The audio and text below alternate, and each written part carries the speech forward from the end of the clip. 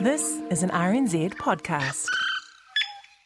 Podcasts have become a big factor in the digital world. Do you see any sort of potential troublesome spots ahead? In my long time associated with radio, I've lived with this prediction that the demise of radio was just around the corner. It started with television in the early 60s, and it's gone on forever. But it's not going to happen, Corin. Radio is as powerful as ever. That was the radio veteran Bill Francis, who helped develop the news talk format back in the 1980s, which ended up being the main commercial rival to national radio, now RNZ National. And these days, Bill Francis sits on RNZ's board. And the reason he was on RNZ's flagship news show last Wednesday was that it was 100 years to the day from New Zealand's first ever broadcast over the air. I want you near me as honest I This is a test transmission from Otago University. Professor Jack speaking. Nice one, Professor. And RNZ listeners might have heard that historic clip on air during RNZ's special centenary celebrations this week, Aotearoa on the Air, 100 Years of Radio. And there's plenty more from the past century of radio on the RNZ website.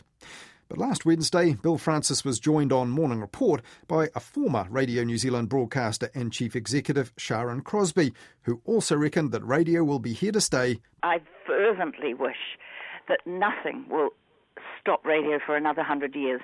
And I was really encouraged during the height of COVID when I heard that in Europe and America people had come back to radio, that radio had become vital again in their lives. And I think that I can't think of a better thing that if you were to invent it today, something you could have about you while you didn't have to hold it and gaze at it like the phone or anything like that kept you up to date and informed. I mean, what could be better? However, back in 2014, one of Sharon Crosby's successors as chief executive didn't quite have the same outlook. A few months into his stint, the current RNZ chief executive, Paul Thompson, told the Commonwealth Broadcasting Association in Glasgow that radio is in long-term decline. Multimedia was the future, he said, but RNZ was weak and almost irrelevant on the web. But it isn't now. Since then, Radio New Zealand has become just RNZ under Paul Thompson's watch to better reflect the fact that it is much more than just radio in the digital era. So, what place does radio as we know it now have in the future? Radio adapts. Radio's always been a live medium, and it has that advantage because, a lot of digital media is live. Perhaps it's less about the future of radio and more about the future of audio. And things like streaming and podcasts and time-shifted listening is becoming huge, and it's going to get bigger and bigger. And the terrestrial radio delivery may become less important over time, but the power of audio, which is obviously the core of what radio is, I think has a really great future, but it's going to be different. And it's never a binary thing where one day everyone's reading a newspaper and the next day no one's reading a newspaper, everyone's reading news online. What tends to happen is people add things to their media repertoire and keep doing some of the older things, but also look to do newer things as well. So that's kind of where radio is at the moment, I think. We've just got some research back that we commissioned from Kantar when we ask audiences of all ages, RNZ listeners of all ages. A lot of them are now taking advantage of time-shifted listening to kind of listen to the audio from RNZ when they want to, rather than necessarily when it's live on the radio. And I think that's really quite a profound shift and a real opportunity. There have been headlines lately about RNZ losing audience in surveys. Is that what this is all about? Are people telling you why perhaps they're drifting away? Yeah, I'd make the point that RNZ's audiences are larger than ever, because we have so many people coming to us on digital platforms and through our radical sharing of content with other media outlets. So our audiences are really strong. What the research is telling us is that there is a fatigue around COVID news. Very relentless coverage of COVID, because it's such a big story, is proving to be a turn-off for some. But I would point out that our radio audiences are really strong and engaged, and I wouldn't be surprised in the latest lockdown that we've had really strong engagement. But of course, we won't know that until the next survey comes out. In the listener piece, you talked about delivering a shared experience to a mass audience via a radio signal will eventually be eclipsed by the rise of audio tailored to an individual's needs, new formats, platforms, business and funding models and presenters will change. What are you talking about there, particularly with regard to Radio New Zealand? The internet just opens up a whole new array of ways for people to receive and impart information. We're already seeing that podcasting, streaming, particularly streaming of music and time-shifted listening is really big for audio, and that's only going to grow over time. Terrestrial radio through AM and FM, particularly FMs, will probably outlive both of us. It's not going to finish anytime soon. So it's not a question of something being suddenly turned off, but I think the ability of people to actually exercise choice and shape their own media experience will, in the end, have a big impact on audio as distinct from radio. So personalised services, being able to supply people with content choices based on that Netflix experience of you like that bit of content, so you probably will like this, surfacing content, and just that ability for people to actually go in and listen to what they're interested in, as well as what happens to be on live at the time. And I think, but I can't see that power of radio, which is around that intimate connection, through your ears, and being able to multitask while you listen to great content, great programming is going to change. But the means of delivery certainly will shift. Probably where the challenges are more around commercial broadcasters who have to figure a way of making the business models work in that new environment. And I do wonder whether audio subscriptions will become more important, and maybe advertising in time will become less important. I don't know, but I suspect that'll be one thing that might happen. So people will stop offering audio for free. You think commercial radio operators maybe want to charge for it via online delivery? I think there'll be free services, and I think there'll be increasingly paid services. I don't think it'll be people stopping providing services for free, but I think subscription audio services will be a feature, and they're already there, right? I mean, we've all got Spotify. Most of us have got Spotify or Apple Music subscriptions. There's a willingness to pay there, and I think that'll become more important. But does that free and universal aspect of old-fashioned radio broadcasting, if I can call it that, is it still important to you? I mean, it's free to receive as long as you've got a receiver over the regulated airwaves, no need for an account with an ISP or anything like that. Is that important to you? I think it's massively important because, a core principle of public broadcasting, and it's in our charter, is around this idea of being accessible and available, and it's to everyone. And you're right, not just those who have and can work a smartphone, not just those who have a great broadband connection for their home Wi-Fi. Radio has still got that ubiquitous power. So I think the future is, certainly from an RNZ and a public broadcasting perspective, continuing to keep terrestrial radio as strong as we can, but also leaning into some of those other things as well. We've got to be able to do both. And that's one of the challenges that we have as an organisation. We're still investing in AM infrastructure, and that's nearly 100 years old, that technology, and we support a lot of the wider radio industry's AM services by hosting their transmission, and we've also got to be able to invest in digital delivery and apps and those customised and personalised services. So there's a bit of a tension there in terms of how we determine where we're going to invest our money. And is Radio New Zealand's, RNZ's role as a lifeline utility play into that as well? Because last 10 or 12 years, most of that you've been the chief executive here, been a hell of a lot of crises in New Zealand that have required emergency broadcasting. And does the government get that? Yeah, I think it's still really important. And we saw through the Christchurch quakes, the Kaikoura quakes, through COVID itself, that in times of crisis, radio really comes into its own. Live radio, its immediacy, its ability to adapt your programming and take the latest news, get voices, get in the field. Radio really comes into its own. And we even know with the 1 p.m. COVID media conferences, again, that's really been a rallying point for audiences around live radio. So I think it's really important.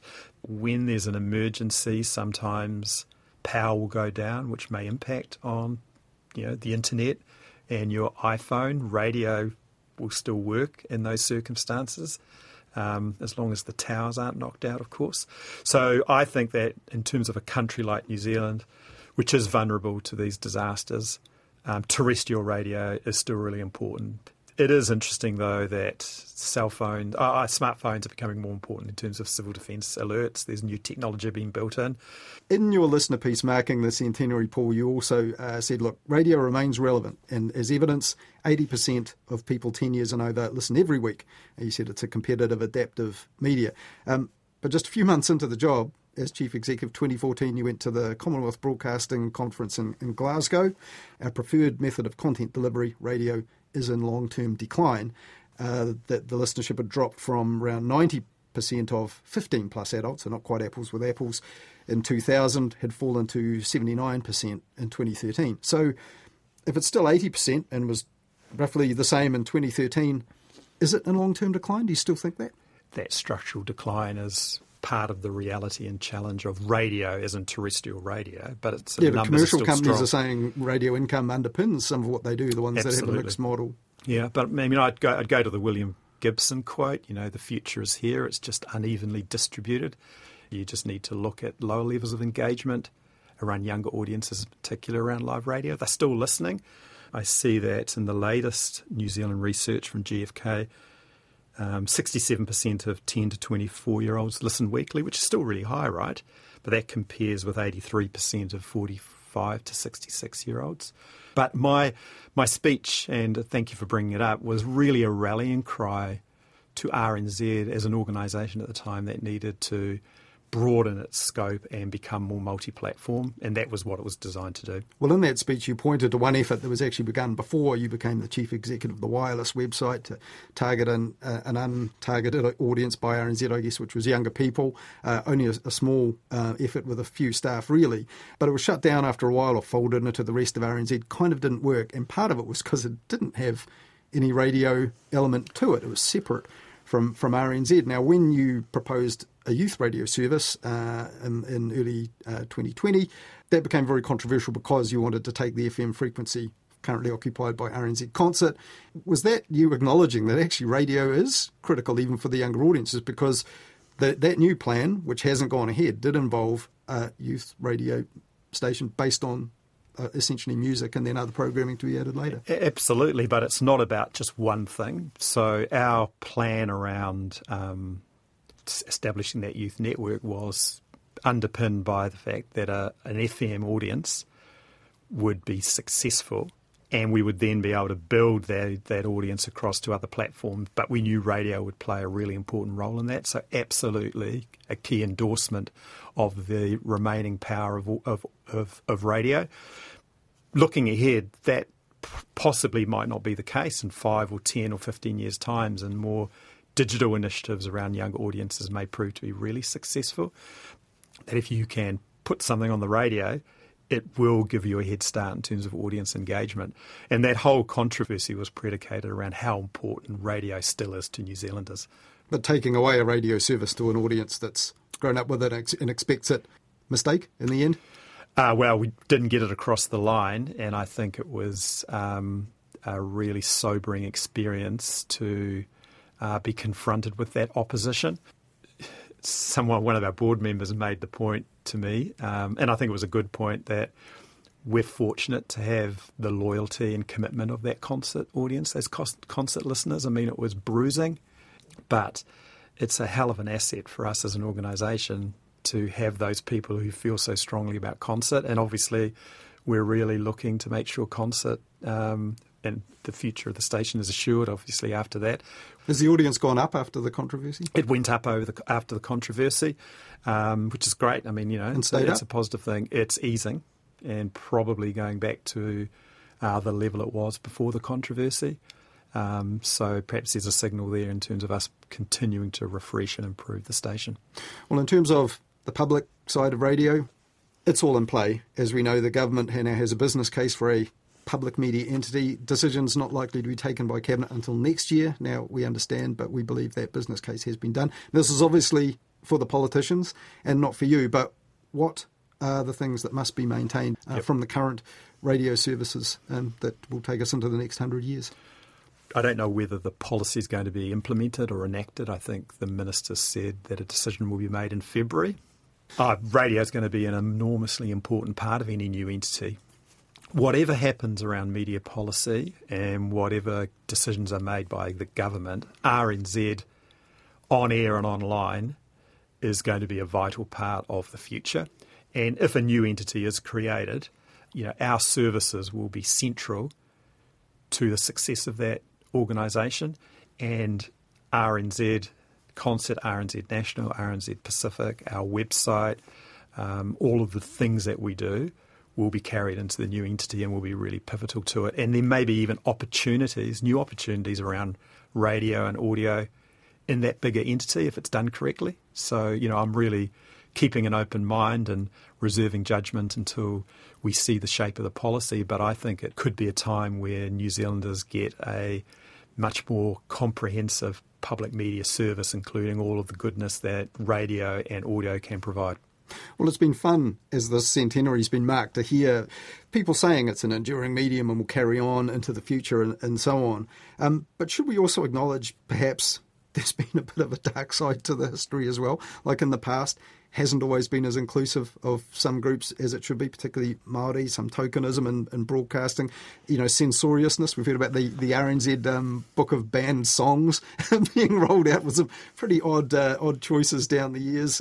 Also, if we take it out of RNZ to talk radio or private radio, John Banks has been highlighted. He said some fairly ghastly things. He got the boot earlier this year from a private media company, and things were brought up that he'd been saying 25 years earlier in a former iteration of that same station.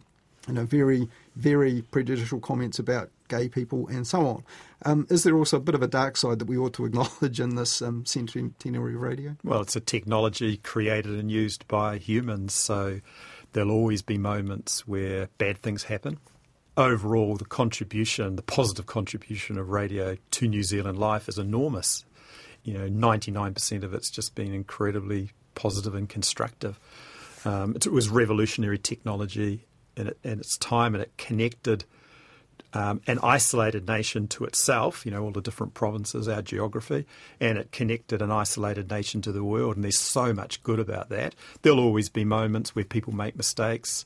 Day to day, the radio industry in New Zealand is just an enormous force for good and has been since the 1920s, which is an amazing record. When Prime Minister Savage opened the new tower at Titahi Bay, he made an interesting speech where he talked about radio as a revolutionary technology to bind humankind together in a promotion of peace and democracy. Radio's fulfilled that role and has kept New Zealand connected and informed and supported our democracy. But, 2 years after that speech, went back on the radio to announce the beginning of World War II. So it's human frailty that you're referring to, not radio itself, Colin. Well, but does it change what you think the mission is? Because, for example, like Charlotte Cook of RNZ did a lovely report to mark the centenary on Wednesday. Straight after that on Morning Report was an item about MP Karen McAnulty being threatened and receiving threats, and MP security having to be revisited for their Wellington homes. Straight after that, a report from Australia about people marching in the street with nooses for politicians, and Dan Andrews, their state premier, and the QAnon conspiracy-driven people leading these protests. Do you talk about that with the board or even with other broadcasters, that at the moment the worst of all this kind of communication is online, and we know there's a lot of it, a lot of bad stuff online. Do you worry about insulating radio from it or setting it up as a bulwark against it? Do you talk about it, or is that just regarded as outside noise? Radio should carry on independent of all of that. We're a public broadcaster. Our charter is all about supporting a cohesive nation. It's about providing an independent, impartial, trusted news service. So those conversations are central to how we operate within RNZ. We think and talk about that all the time. It's a really uncertain time. There's a lot of fear circulating. The big global tech platforms are disrupting the world. They are a conduit for hate and misinformation. One of the best antidotes to that is a really vibrant, independent local media sector with lots of different voices and perspectives and lots of different access points for people to get to reliable, trusted journalism. And I think we just have to keep the faith that the work that we do as a public broadcaster is enormously important to kind of provide that counterbalance to some of that hateful stuff. But, I also would point out that sometimes those that negative public dialogue is confined to quite a small group, and it doesn't represent the vast majority of people, in my view. So it's just keeping it in perspective as well. People have asked the question recently, how can we make sure that New Zealanders trust news and journalism? And the answer is to make sure that there's a range of really reliable, trusted, sustainable news sources in New Zealand so that people can exercise choice and they don't have to just listen to one station or go to one website to get their news, but they can go across a range of websites. So that's the big challenge that the government's got. How does it create that strong, enduring ecosystem? And finally, seeing as this is the 100th anniversary of that first test broadcast by Professor Jack, sort of the nuts and bolts of it. You mentioned earlier that analogue transmission will outlive us all, and that makes sense. I guess there's so many hundreds of thousands of receivers out there that'll carry on working again till after you and I are both dead, I imagine. But is this, so are you going to have to support, or is the industry going to have to support sort of two parallel systems, the digital output and just carry on with what is, quite old-fashioned analogue technology broadcasting into the indefinite future? TV bit the bullet and went digital back 2011, 2012, and that transition was complete. Can that just never happen for radio? I wonder whether the moment's passed. Obviously, New Zealand has looked at DAB, digital audio delivery, and hasn't committed to it. So look, radio in terrestrial form, FM in particular, is still really, really successful and resilient in New Zealand. So that's going to continue, and I don't think that'll be turned off, anytime soon. But these new things are going to develop as well. So we somehow have to find the sweet spot between both those worlds. Cool. And commercial broadcasters, I guess, wouldn't be willing to do anything in a hurry, because if their listeners depend upon that form of broadcasting, they'll have to stick with that. Yeah, but the two big commercial broadcasters in New Zealand are both investing in their own streaming platform, Rover and iHeart. They're really great platforms. So we're all trying to figure out how we sort of play in that space in future. And innovation and adapting to opportunity has been core to radio's DNA from the start. So I've got absolute faith that the sector will continue to do that successfully. That was Paul Thompson, the Chief Executive at RNZ. And also, he was re-elected recently as President of the Public Media Alliance, the world's largest global association of public broadcasters and public media companies. And there's plenty more about the centenary of radio in New Zealand and a wealth of great audio from the archives on the RNZ website. Just look for the title, Aotearoa on the Air, 100 Years of Radio.